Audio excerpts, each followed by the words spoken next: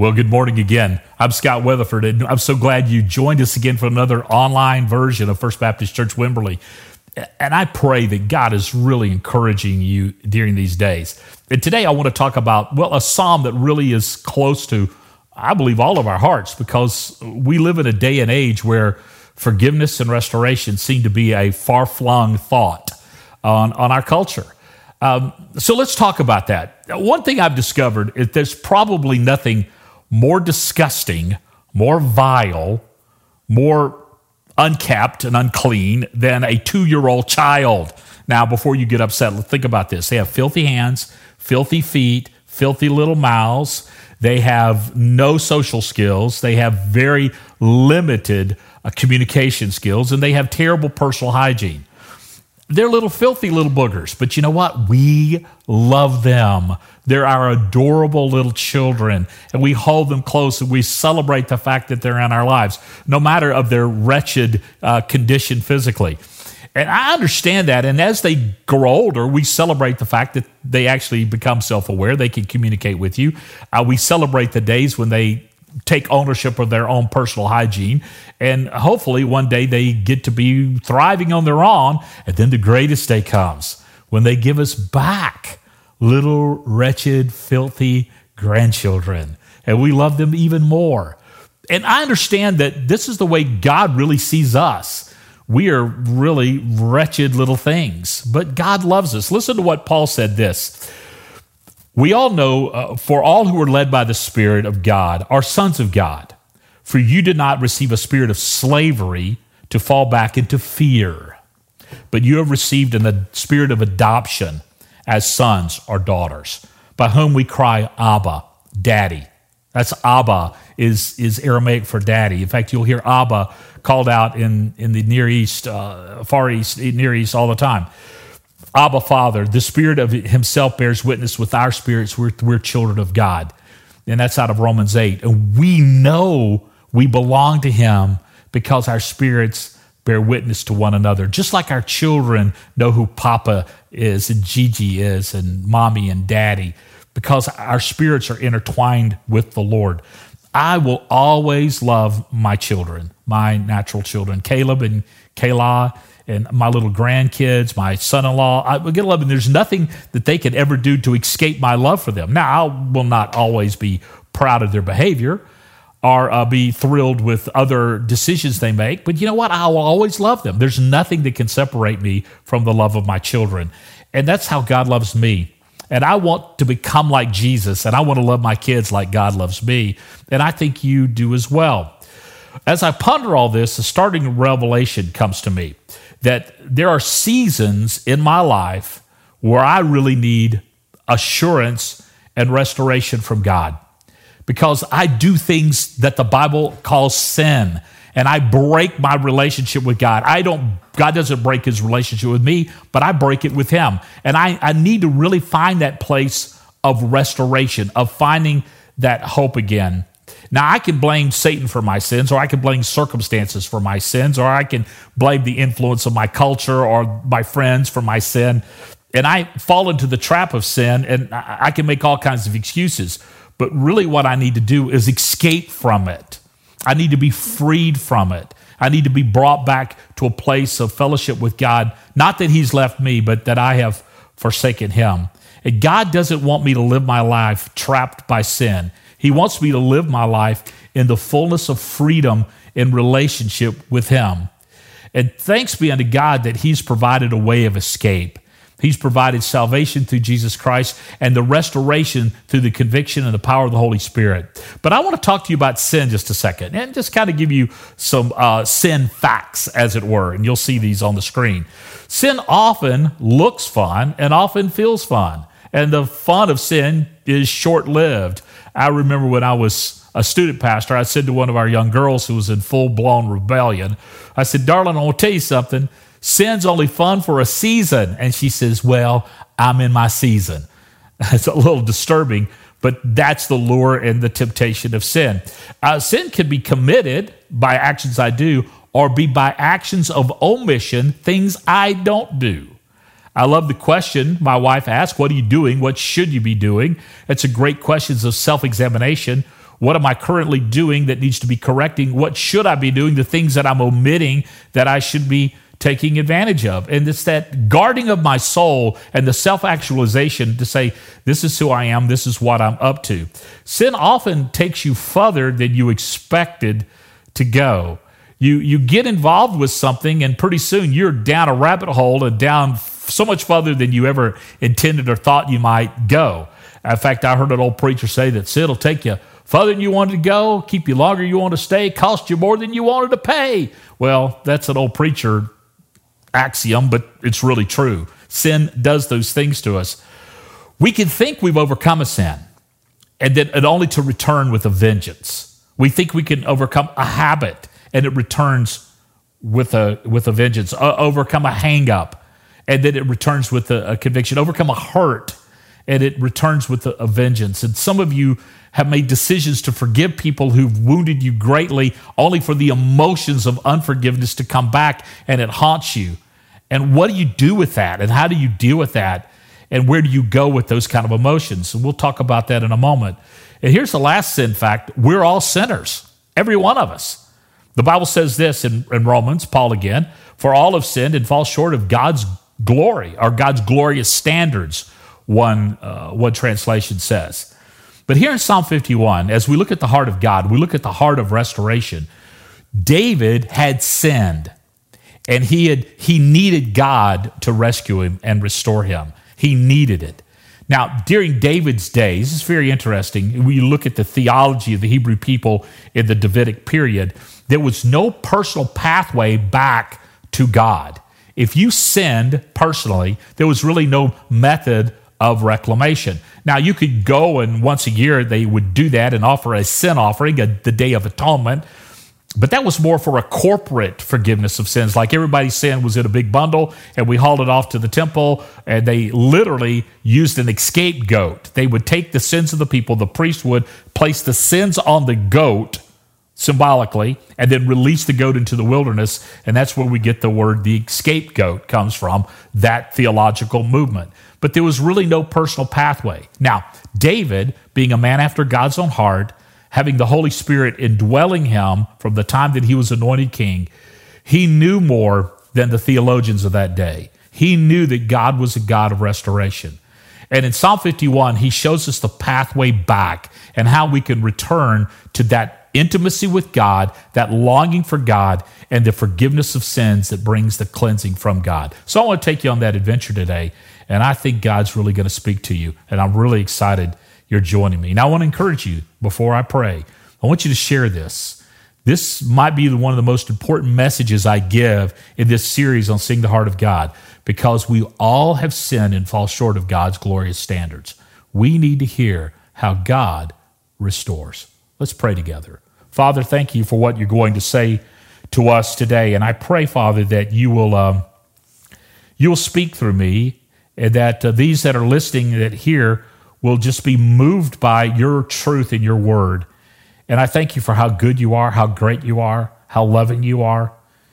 And I pray, Father, that you make yourself famous during this time we have together. Thank you, and I pray this in your name. Amen. Now, I want to encourage you with a few things. If there's something I say that you agree with, you're like, just throw up a little heart or engage with us with a thumb up or something, because what this does, it encourages us that we're providing content that's helpful to you. So go ahead and do that for us. And I'm watching, of course, every week. I'm with you and watching this, and so I want you to encourage that. Also, today we're going to try something very different. Right after the 11 o'clock broadcasting of this gathering, we're going to provide a Zoom link for you, whether you're watching at 9:30 or 11, a Zoom link that you can join for a live question-answer period with me. I'm going to be on Zoom, and I'd love to know you and to talk with you and maybe go a little deeper in this psalm with you. So look forward to that. You know, this is one of the things that really I struggle with in this day of the coronavirus, that I can't be around people. So Zoom will give us a chance to have a contact with one another. So I look forward to that and hope you'll take advantage of that. And you'll see the link. It'll be provided in this broadcast today. But let's look at some things about restoration. Here's the first thing. Restoration always starts with cleansing. Always starts with cleansing. This is what God said out of Psalm 51, 1-7. Have mercy on me, O God, according to your steadfast love. That means love that has no limit. According to your abundant mercy. Again, repeating what was just said. Blot out my transgressions. I love that word, blot out. Wash me thoroughly from my iniquity and cleanse me from my sin. Notice how he says, wash, cleanse, and purify, or blot out. For I know my transgressions, my sins are ever before me. Against you and you only have I sinned and done what is evil in your sight, so you may be justified by your words and blameless in your judgment. Behold, I was brought forth in iniquity, and in sin my mother did conceive me. Now, in sin, now he's not talking about his birth was illegitimate. It's not what he's talking about. He's talking about the curse of original sin, which Augustine developed later, and we won't go down that road. Behold, you delight in truth in the inward being, and you teach me wisdom in the secret heart. Purge me with hyssop, and I will be clean. Wash me, and I will be whiter than snow. I love the fact that David, first thing he did in recognizing his sin, he cried out to God for his mercy, his grace, and his love. You see, David had sinned against Bathsheba. He did that. Now, some people think that he forced himself on Bathsheba. I don't think that's true. I think that Bathsheba was a willing participant in adultery. Who knows the motivation of her heart? Maybe David was misogynist. I'm sure David had a sexual addiction. He had, 8 wives and 27 concubines, so he probably had something going on there. But anyway, Bathsheba was entered into this relationship and eventually married David. So you see there's something going on there. He sinned against Uriah, that he murdered him. That would be considered sinful in any culture. But David recognized this and this foremost, that his sin was against God mainly. He said, against you and you only have I said. He wasn't negating the fact of sinning against Bathsheba or Uriah. He was dealing with the one who counts the most, and that was God himself. We often get in trouble in our lives when we look around at circumstances or people and we never look up and consider what God wants. Our society is racked with that today. We're looking around for social norms or social edification, and we're not asking God what he thinks. And our society continues to spin into depravity because of that. So David understood this. And restoration really will never happen in your life until you admit you have a problem with God. It won't happen. I can admit I have a problem with you, and we can somehow come to some place of reconciliation, perhaps, but it'll never be true and honoring till God gets involved, and God must get involved. I remember when our teenagers were teenagers, they would say, Mom, Dad, do you have to drag Jesus into everything? Well, yeah, because he's the Lord of everything, including our behaviors. And so God wants us to face the facts with him, and conviction should lead us to repentance, not to shame and guilt. Now you're going, wait a second, Scott. That's not what religion has taught us all these years. That conviction should lead to a shameful self-loathing and not to admission and recovery. No, conviction always leads to repentance when it comes to God. God convicts you to restore you, not to condemn you. Paul said it this way, therefore there is now no condemnation for those who are in Christ Jesus. He does these things to bring restoration to us. Notice that David said, wash me. And that means to remove the stain. That he says, cleanse me. That's to restore me to a right relationship. Wash me, remove the stain. Cleanse me, restore me. And these are powerful word pictures that David is using here about how he desires God to remove the stain of his sin and to bring him back into close fellowship. And David does what we do all the time. This is what he did. He lied to himself first. You see, sin is the lie you believe. He thought he could get away with his actions with Bathsheba, his actions against Uriah. In fact, he covered up this mess for over a year. We talked about a psalm earlier this summer where David literally wasted away because of unconfessed and unrequited sin. And David thought he could get away with it, but it all came down to the fact that he couldn't. We often think this, well, this doesn't apply to me. Man, I have watched pastors fall in the trap of entitlement by thinking they deserve something or this doesn't apply to me, and their lives get broken, dashed upon the rocks of their own stupidity. It does apply to me. And David realized this. Now notice he said some things about what it was. Transgression, that was an act. Iniquity, that was the character that precluded the act. And then he crossed the line. David yielded to his sinful nature. And he said, I was sinful when I was conceived. I'm sinful now. David owned the fact that he was broken. And it starts with that understanding, restoration of who you are and what you need. It always comes about through having a spirit of being cleansed and being right with God. David knew that God desired something greater for him and different from him, and he leaned into God's desire, and it began to change me. Wash me with hyssop. What does that mean? Well, that was an axiom or idiomatic phrase to mean a spiritual cleansing. The high priest would take hyssop and he would dip it in the blood of the sacrifice and he would sprinkle it on the altar, and it was a sign of a spiritual cleansing. And David drew in that word picture to say, it's not only a relational cleansing I need with Bathsheba and Uriah, but there's a spiritual cleansing I need from God. And I'm asking you in a ritualistic way, God, to move in my life, which is meaningful and significant. It always starts with cleansing. This is what the prophet Isaiah would say years later. Come now, let us reason together, says the Lord. Though your sins are like scarlet, they shall be as white as snow. They are red like crimson. They shall be like wool, the finest and purest of wool. Later, Pastor John would say this to his church in Asia Minor. If we confess our sins, he is faithful and just to forgive us our sins and cleanse us from all unrighteousness. If we say we've not sinned, we make him a liar, and his word is not in us. It's a pretty powerful truth that God says, okay, you're sinful, I'm going to take care of this. Then Pastor John comes along and says, hey, you know what you've done. Once you tell it to God, he's already forgiven you, and embrace the forgiveness. And when you say, hey, I'm good, you're not good. I remember right when I graduated from seminary, I was called to a little church in South Georgia. At one of my first deacons meeting, my pastor was there 2 months and he left. I'm 25 years old, right out of seminary, kind of in charge of this church and helping this. And one of the deacons says, well, I haven't sinned in over 20 years. I thought, oh, well, you just broke your streak, because if you say you've not sinned, you're a liar, and his word is not in you. I didn't confront him. I was just a 25-year-old whippersnapper. But I thought, we have a serious problem of self-righteousness. You know what self-righteousness does? It leads you down the road of hypocrisy, and hypocrisy leads you down the road of damnation. Wow. Starts with cleansing. The next thing David said, he had a desire not just to be cleansed, but to be restored. Have you ever had a broken relationship with somebody and you made it right, but then it was awkward?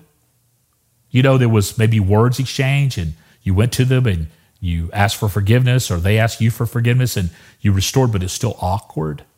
That's how it can be with God sometimes. We do these things and then we have an awkwardness with God. God doesn't want you to live with awkwardness. He doesn't want you to be his creepy friend. He wants to have this close bond with you. Listen to what David said. Let me hear the joy and gladness. Let the bones that you have broken rejoice. Hide your face from my sin and blot out my iniquities. Create in me a clean heart, O God, and renew a right spirit within me. Cast me not away from your presence, and take not your Holy Spirit from me. Restore to me the joy of your salvation, and uphold me with a willing spirit. I love this. In fact, there was times in my life when I was studying classical music, we'd sing this as a song. Create in me a clean heart, O God, and renew a right spirit within me. And it was just such powerful words. David's sin had affected his whole being. Listen to what he said. He said his eyes were affected, his heart was affected, his bones were affected, his relationships were affected, his spirit was affected. You see, sin just doesn't cloud your mind. Sin clouds your body. It clouds your relationships. It clouds your health. And God doesn't want you to live under the iniquity and the stain of sin. He wants you to live in the freedom of Christ. David needed more than just cleansing. He needed restoring. And so do we. Now, we could choose to live in the shadow of lingering guilt, or we can live in the full-blown presence of being restored. And that's why David said, blot it out. He didn't want to live in the lingering shadows of guilt. He wanted to blot it out. Now, some of you in your marriages, you've had indiscretions or you've done things wrong, and maybe you've reconciled, but you're still living in the shadow of lingering guilt. Isn't it time to get free from that? Maybe there's stuff in your past that you've gone to God and you've asked forgiveness, but the devil keeps dragging it up and remind you. Don't you want to quit living in the shadow of lingering guilt and be freed? Well, this is where this psalm leads you to, that you could be restored by God from your sin. That's such good news. Even as I was preparing for this, Satan was reminding me of my brokenness in my past. Well, you know what I could do? I could remind him of his future. His future ain't so great. In fact, it's a hot future for the old devil himself. Well, but Satan wants me to believe that God will forgive you, but you will forever be flawed, and you'll forever be useless. Satan is a liar and the father of lies. So why do you want to believe him? David knew this, created me a clean heart, that the heart was the center place of the deepest feelings. He knew that he needed a steadfast spirit from a cleansed heart that could not be shaken, and only God could change your heart. You can't. Therapy can't. Recovery can't. God can. Therefore, if anyone is in Christ, he's a new creation. The old is gone. The old has passed away, and behold, has come new. David saw that the life removed, he saw the Spirit of God removed from Saul, and he didn't want that. He wanted a new heart. He wanted a clean heart. He wanted to dwell in God's Spirit and dwell in God's trust. Now, in God indwells us with His Spirit, and we're not going to lose His Spirit, but we could sure feel like it's gone, but it's not, because God will never let go of us. We can reject God, and after we believed, but God will never reject us. He'll either bring us to a place of repentance or He'll call us on to Himself, because He never gives up on us. I love that security that comes from God. So let's kind of wrap this up with this thought. Why don't we take our mess and we turn it into a message? Turn our mess into a message. Listen to what David says. Then I will teach transgressors your ways, and sinners will return to you. Deliver me from my blood guilt, O God of my salvation, and my tongue will sing aloud of your righteousness. O Lord, open my lips, and my mouth will declare your praise. For you do not delight in sacrifice, or I would give it. You will not be pleased with burnt offerings. The sacrifice of God are a broken spirit, a broken and contrite heart, O God, you will not despise. There's nothing more powerful in our life than a life that's been restored. Nothing more powerful. You know, we live in what we call the cancel culture now. I hear that word thrown around, and it has a different meaning than we thought. The cancel culture, what I thought would meant that we want to kind of not repeat the sins of our fathers and our forefathers, and that's not what it means at all. It means that you're going to be held accountable for everything you've ever done, plus everything your forefathers have ever done. And you can't, there's no repentance, there's no recovery, there's no restoration. It's all condemnation, and it's a demonic ploy to divide us further into tribalism. That's what it is. And instead of looking at statues and saying, I don't want to be like that, to tear them down and to discredit you for anything you've ever done or your forefathers have ever done. I think that's kind of interesting. God does not want you to live in a canceled culture. He wants you to live in a redeemed, restored culture, because we're all broken. All of us. Even the elites who think they're not are. And I'll talk more about that in Psalm 53 on the Monday Psalm when I release that, coming up on Monday. You see, blood guilt was the sin of Uriah. David committed murder. God could even forgive that. Wow. God is not into cancel culture. He's into restoration. That's what he's into. David was wealthy enough to buy his way out of all this stuff. He could have put on a big display of sacrifice and public worship and all this stuff, but he could not bribe God, and we can't either. You see, God looks at our heart.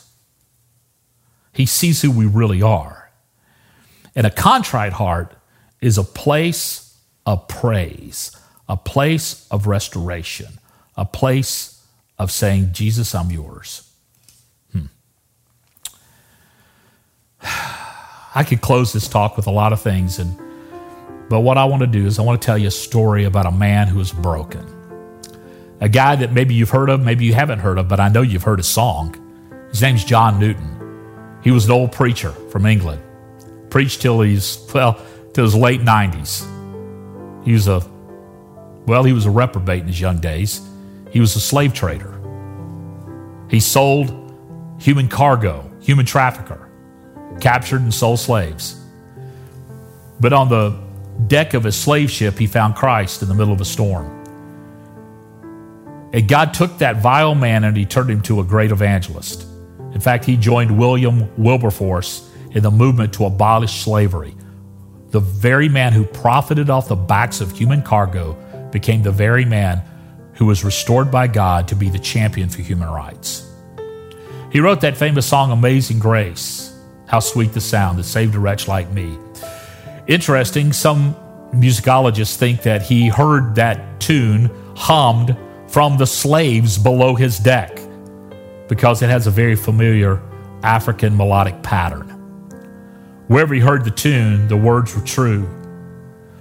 We often sing that song, but we skip a verse, and I want to share that verse. It said this: "The Lord has promised good to me. His word my hope secures. He will my shield and portion be as long as life endures."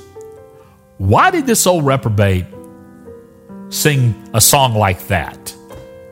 Because he had experienced the reclamation and redemption and restoration of a great God. And so can you, and so can I. That the amazing grace of God is greater than all our sins, and his love is without limit, and his mercy endures throughout all generations. I believe that this message of restoration is so important in our society today because we are divided by condemnation, by accusation, and by rebellion. It's time for the church, that's us, the body of believers, to declare we have a God who restores, who redeems, who reclaims, and makes new. And he starts with you. Will you let him do that to you today? I pray you will.